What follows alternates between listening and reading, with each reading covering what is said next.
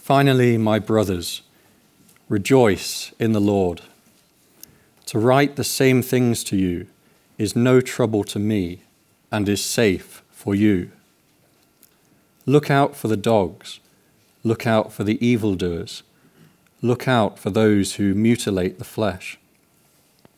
For we are the circumcision who worship by the Spirit of God and glory in Christ Jesus, and put no confidence in the flesh. Though I myself have reason for confidence in the flesh also.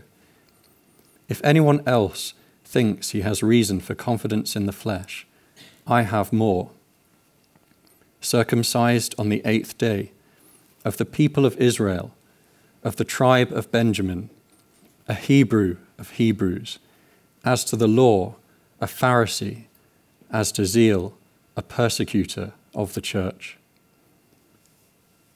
As to righteousness under the law, blameless.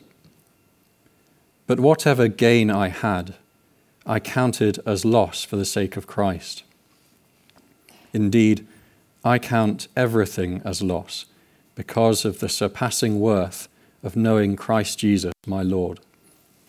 For his sake I have suffered the loss of all things, and count them as rubbish, in order that I may gain Christ, and be found in him, not having a righteousness of my own that comes from the law, but that which comes through faith in Christ, the righteousness from God that depends on faith, that I may know him, and the power of his resurrection, and may share in his sufferings, becoming like him in his death, that by any means possible I may attain the resurrection from the dead. Not that I have already obtained this, or am already perfect, but I press on to make it my own, because Christ Jesus has made me his own. Brothers, I do not consider that I have made it my own, but one thing I do, forgetting what lies behind and straining forward to what lies ahead, I press on towards the goal for the prize of the upward call of God in Christ Jesus. Let those of us who are mature think this way, and if in anything you think otherwise, God will reveal that also to you. Only let us hold true to what we have attained. Brothers, join in imitating me, and keep your eyes on those who walk according to the example you have in us. For many of whom I have often told you, and now tell you even with tears, walk as enemies of the cross of Christ. Their end is destruction, their God is their belly, and their glory in their shame, with minds set on earthly things. But our citizenship is in heaven, and from it we await a Saviour, the Lord Jesus Christ, who will transform our lowly body to be like his glorious body by the power that enables him even to subject all things to himself. It's been, I think, 4 years since I've been in this position, so I'm sure you'll bear with any rustiness that might be evident. Let's pray together before we look at this. Dear Lord, our loving Heavenly Father, as we come now to consider this portion of your word, we pray help us to understand it and to learn from it, that we would be equipped to love and serve you in our lives. We ask it in the name of Christ. Amen. If I asked you the question, how are you doing? Or perhaps more specifically, how are you doing in your walk with the Lord Jesus Christ? How might you answer? That's a question, if we're Christians, to which we should always be interested to hear an answer from our friends in church, and to which we should be willing to give an answer.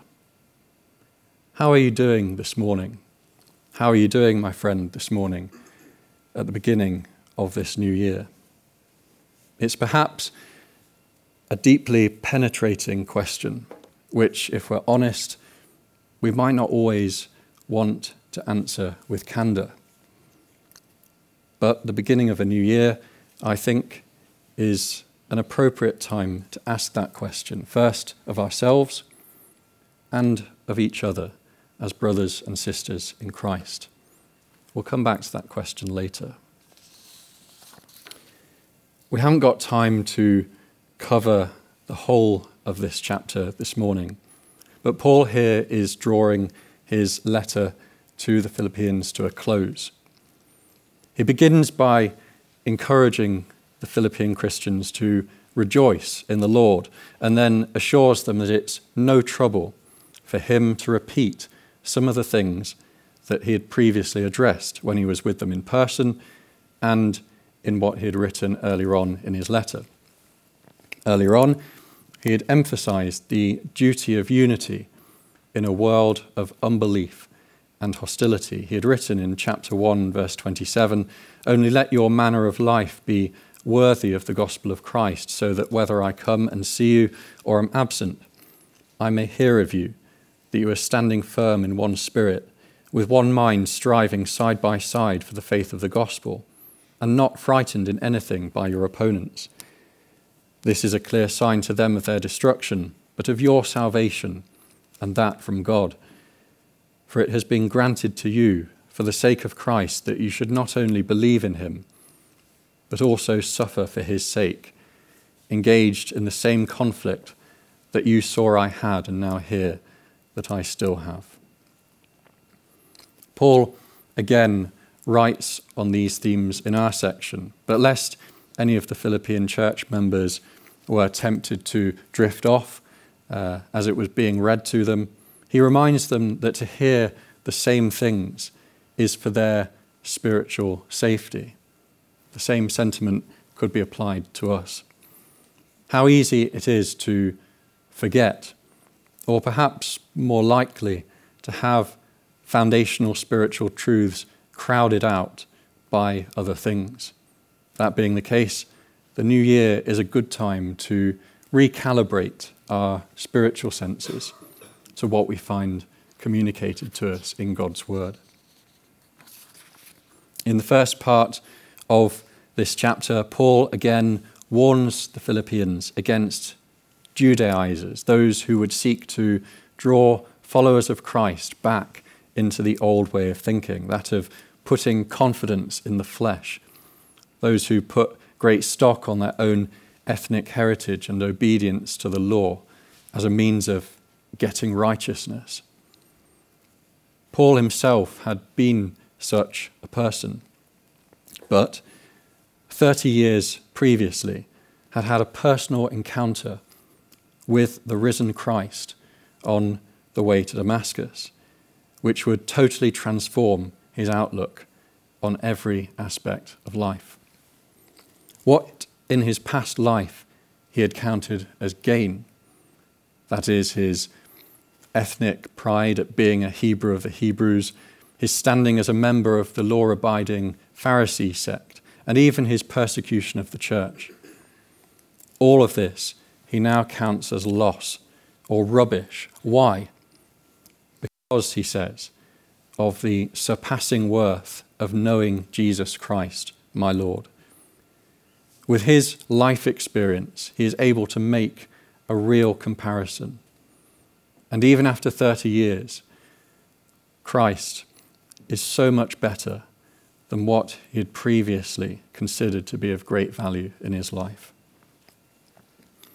And it's this new outlook of Paul's, which by this time had shaped his life for 3 decades, that we'll now come to consider.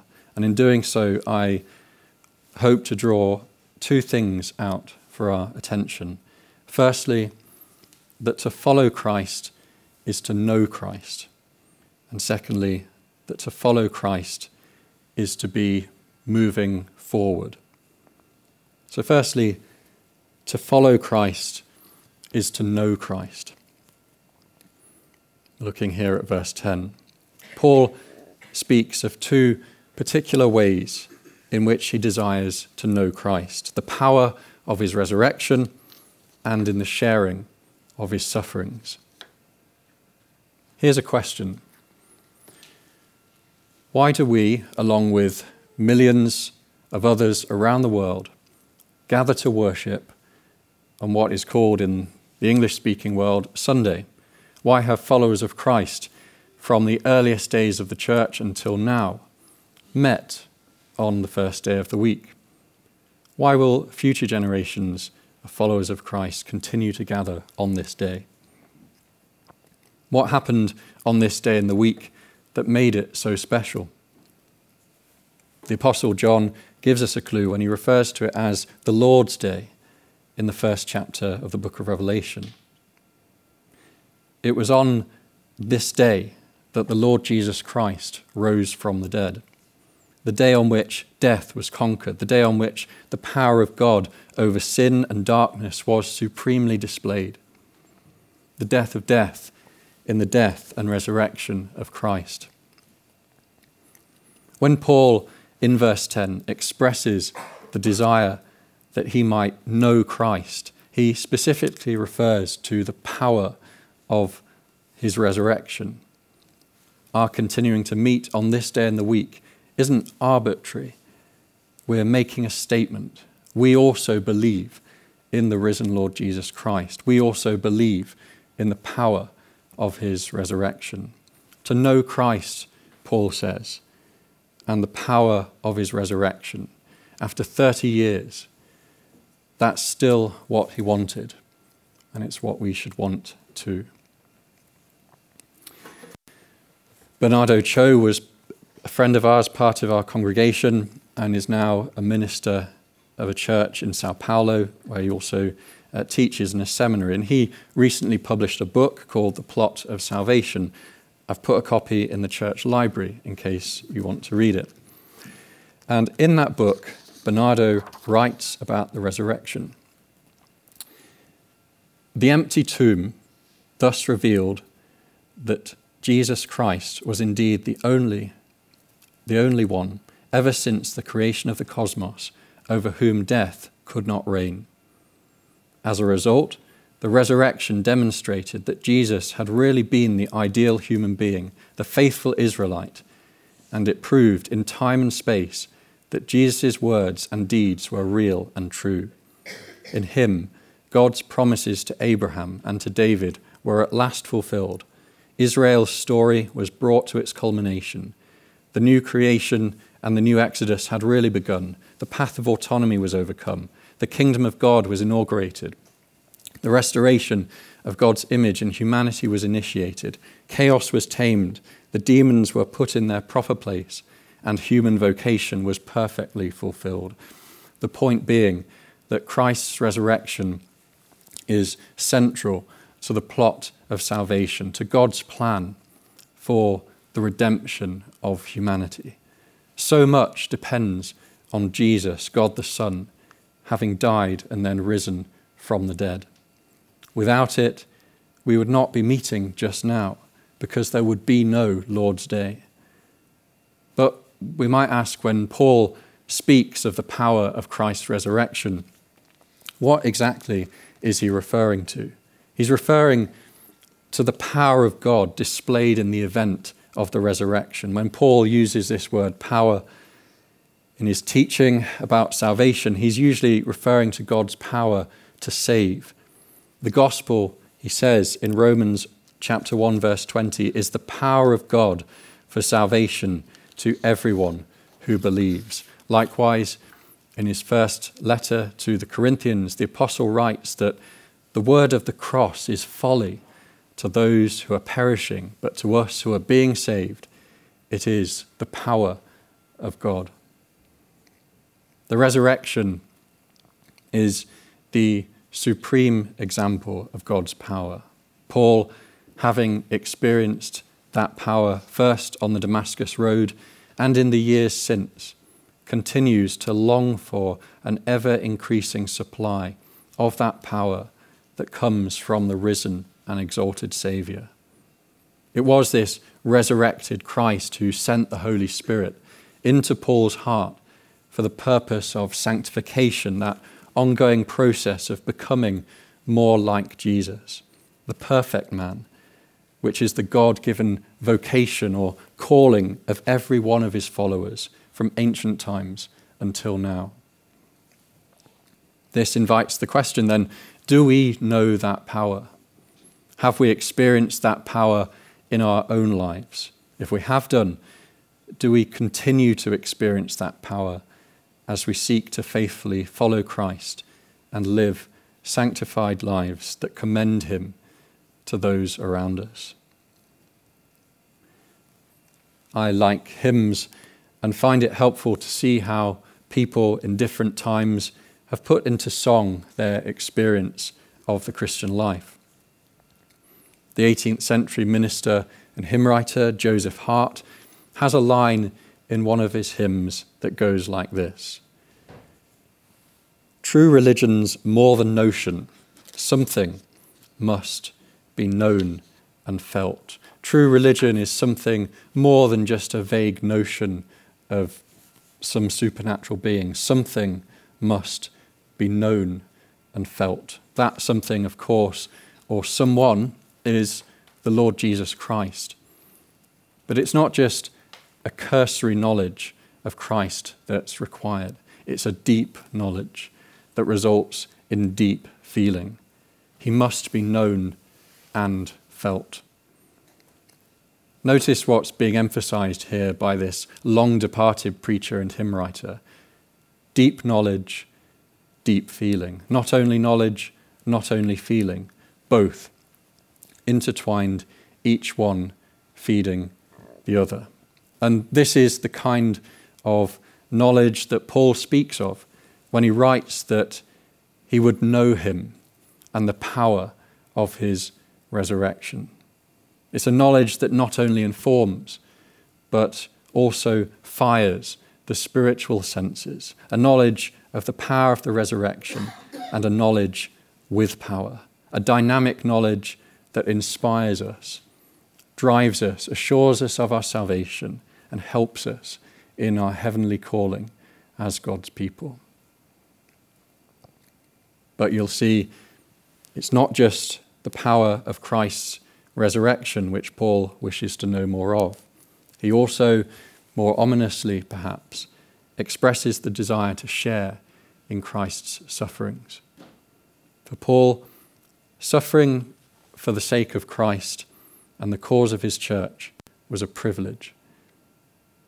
As he had written earlier on, and which I read a few moments ago, it has been granted to you, to the Philippians, that for the sake of Christ you should not only believe in him, but also suffer for his sake, engaged in the same conflict that you saw I had and now hear that is in me. We came across this idea back in September when Athol was teaching from Paul's second letter to his young protege, Timothy.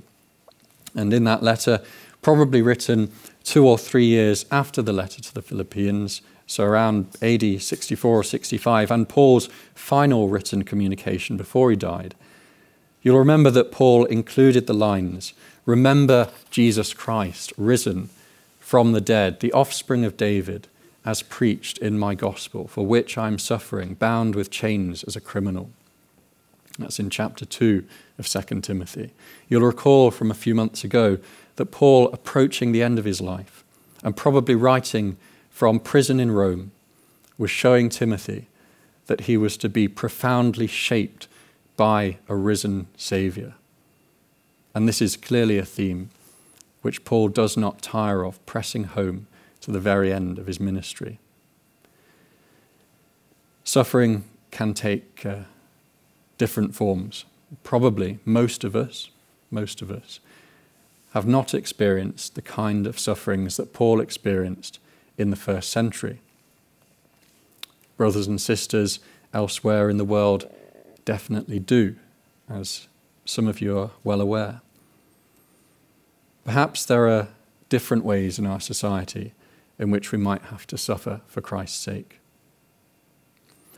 Suffering for Christ also includes the experience of being aware of the hurt of our own sins, the sins that caused the death of the Saviour. Paul writes of this kind of suffering in his letter to the church in Rome a few years before in Romans chapter 7. So I find it to be a law that when I want to do right, evil lies close at hand. For I delight in the law of God in my inner being. But I see in my members another law waging war against the law of my mind and making me captive to the law of sin that dwells in my members. Wretched man that I am, who will deliver me from this body of death? Thanks be to God through Jesus Christ our Lord. Paul knew what it was to share in the sufferings of Christ, whether that be the physical experience of imprisonment or the awareness of the sin in his own life that caused the suffering of the sinless Saviour. But Paul's desire to share in Christ's suffering shows not some warped desire to experience pain, but rather it's evidence of the intensity of Paul's longing to know more of Jesus, and as he writes, to be like him in his death or conformed to his death. What does he mean? Well, he means that he desires to be dead to sin, an idea which he again uses when writing to the Christians in Rome. We were buried, therefore, he writes, with him by baptism into death, in order that just as Christ was raised from the dead by the glory of the Father, we too might walk in newness of life. And there you have it again. Everything hinges on the resurrection of Christ. It's in the power of Christ's resurrection that we can be conformed to Christ's death. After 30 years of following Christ, we see that Paul's desire remains to continue to know him. Is that your desire? Is that our desire as believers together? Will 2023 be a year in which you come to know Christ more and experience the power of his resurrection and share in the fellowship of his sufferings? To be a follower of Christ is to know Christ.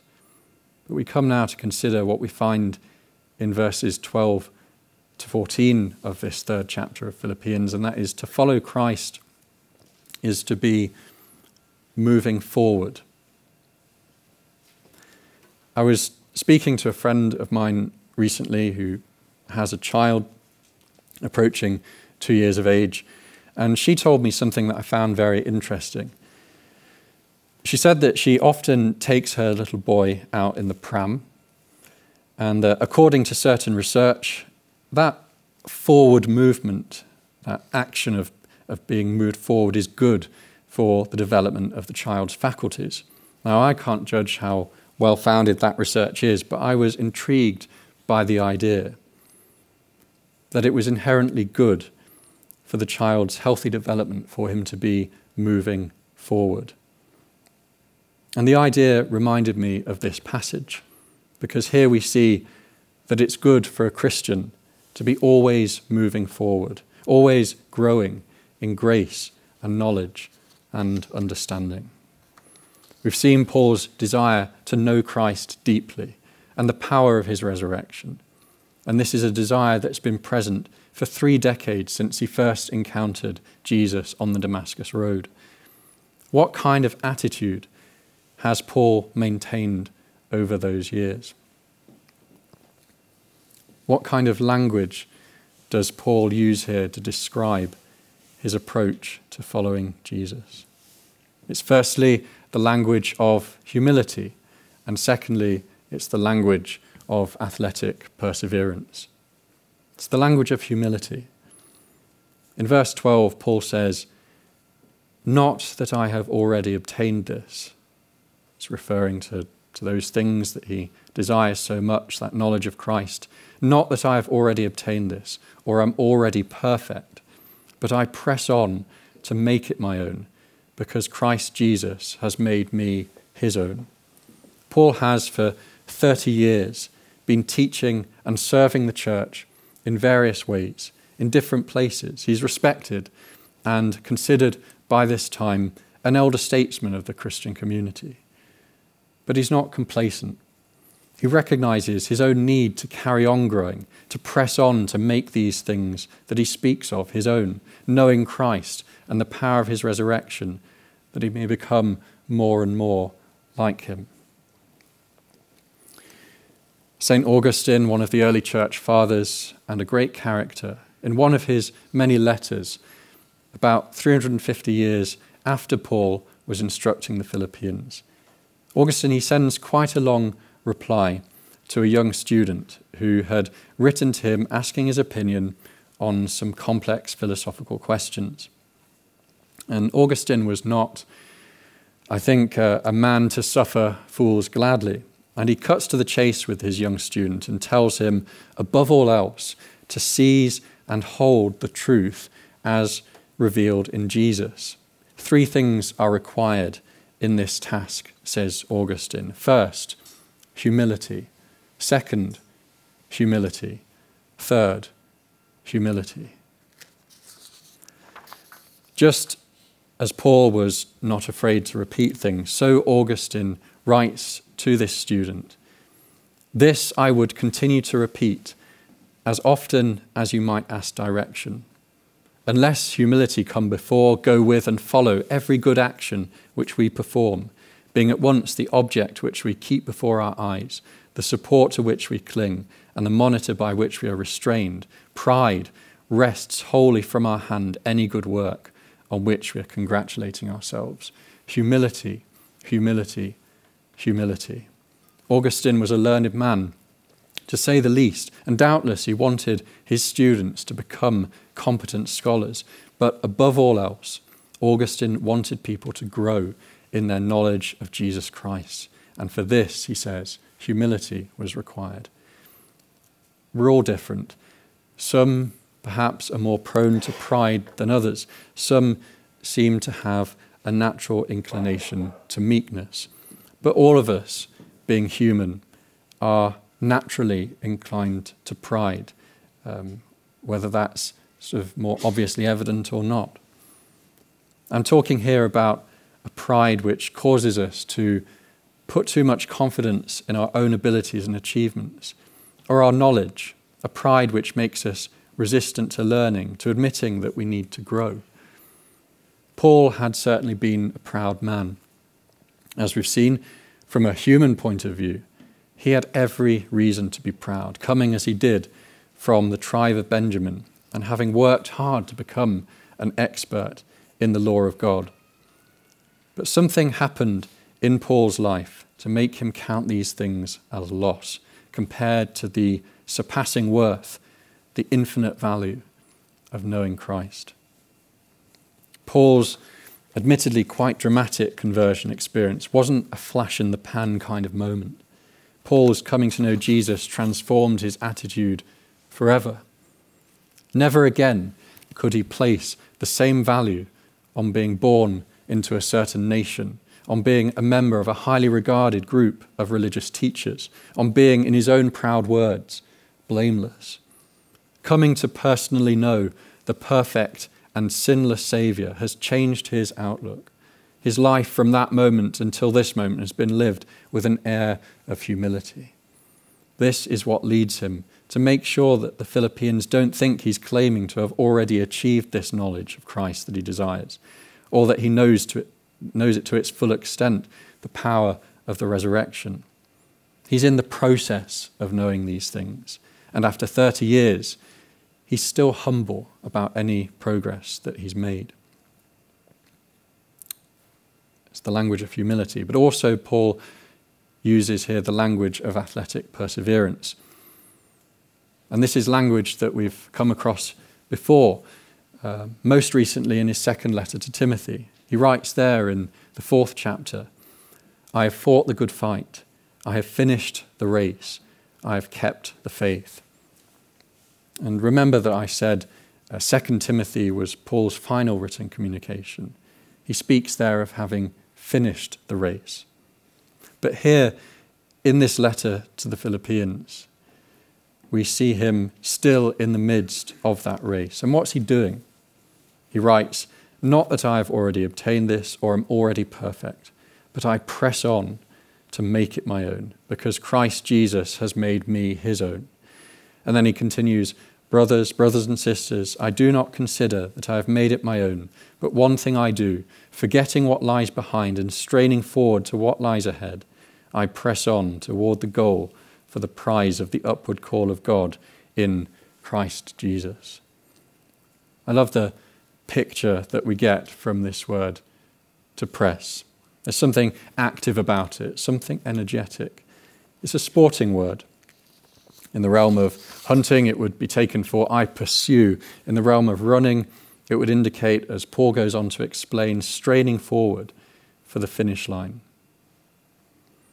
At that finish line or goal he is straining towards, that on which his eyes are fixed, is, in his words, the prize of the upward call of God in Christ Jesus. That goal was what Paul's eyes were fixed on as he ran this race.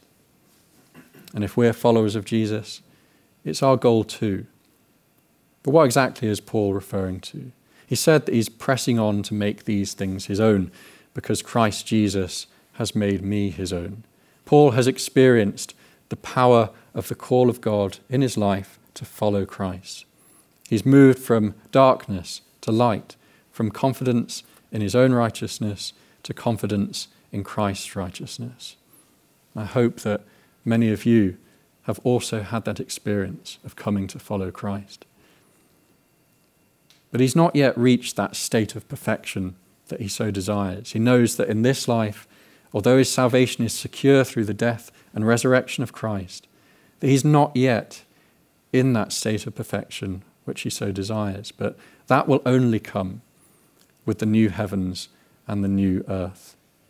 This is the ultimate prize in mind, the blessings of the resurrection life. This is what Paul is pressing on towards. Whilst such blessings will be perfectly realized in eternity, to be a follower of Christ is to press on towards this point, having an increasing experience of that knowledge of Jesus that will one day be fully understood. Much more could be said about these ideas, but I hope at least that your appetite to consider these things has been whetted or re-whetted at the beginning of the year. As I draw to a close, I'll return to that question which I asked at the beginning. How are you doing? How are you doing in your walk with the Lord Jesus Christ? Can you answer that you're pressing on? This idea of pressing on, it shouldn't give us the idea that the basis of being a Christian is just trying your best to move forward. It's not that at all. There is, as we see in Paul's life, a spiritual backstory to this act of pressing on. He assumed that the recipients of his letter also had a comparable spiritual backstory. They may not have shared his dramatic experience on the Damascus Road, but they had experienced the transformed way of thinking that comes from being united to Christ. If we too have experienced that grace in our lives, then that is what forms the backstory to our own pressing on towards the goal.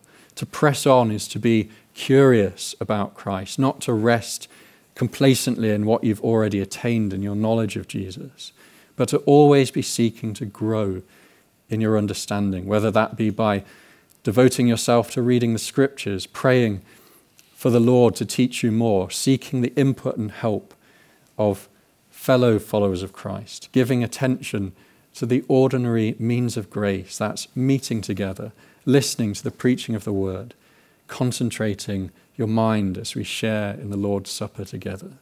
All of these things are part and parcel of what it is to press on in your walk with Jesus. To follow him is to know him. And to follow him is to keep moving forward in the light of that knowledge. This morning, quite early, I was awake, and the words of that old gospel song came to my mind. And I thought that these words captured quite well what we should desire for ourselves and for each other as the new year progresses. You may well know these words. More about Jesus would I know, more of his grace to others show, more of his saving fullness see, more of his love who died for me. More about Jesus let me learn, more of his holy will discern. Spirit of God, my teacher be, showing the things of Christ to me. As I said, much more could have been said on these things, but I hope that this year, by the power of the Holy Spirit working in us, we would all be granted that spirit of humility to move forward in knowing Christ more, and that a result of that deeply felt knowledge, we would be able to say in all sincerity, when asked of our spiritual state, that we are pressing on towards the goal of the prize of the upward call of God in Christ Jesus. Let's pray together.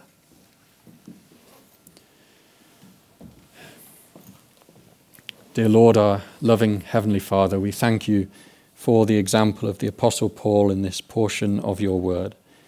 And we pray that we too, by the power of your Holy Spirit, would this year, whatever it holds, good and bad, press on in knowing Christ, your beloved Son, more. Help us, Lord, in these things, and even now as we come to share in your supper together, strengthen us by casting our minds upwards to remember that in Christ's death for us, our sins have been forgiven, and that in his resurrection you demonstrated your power over death. We ask these things in the name of Christ and for his sake. Amen.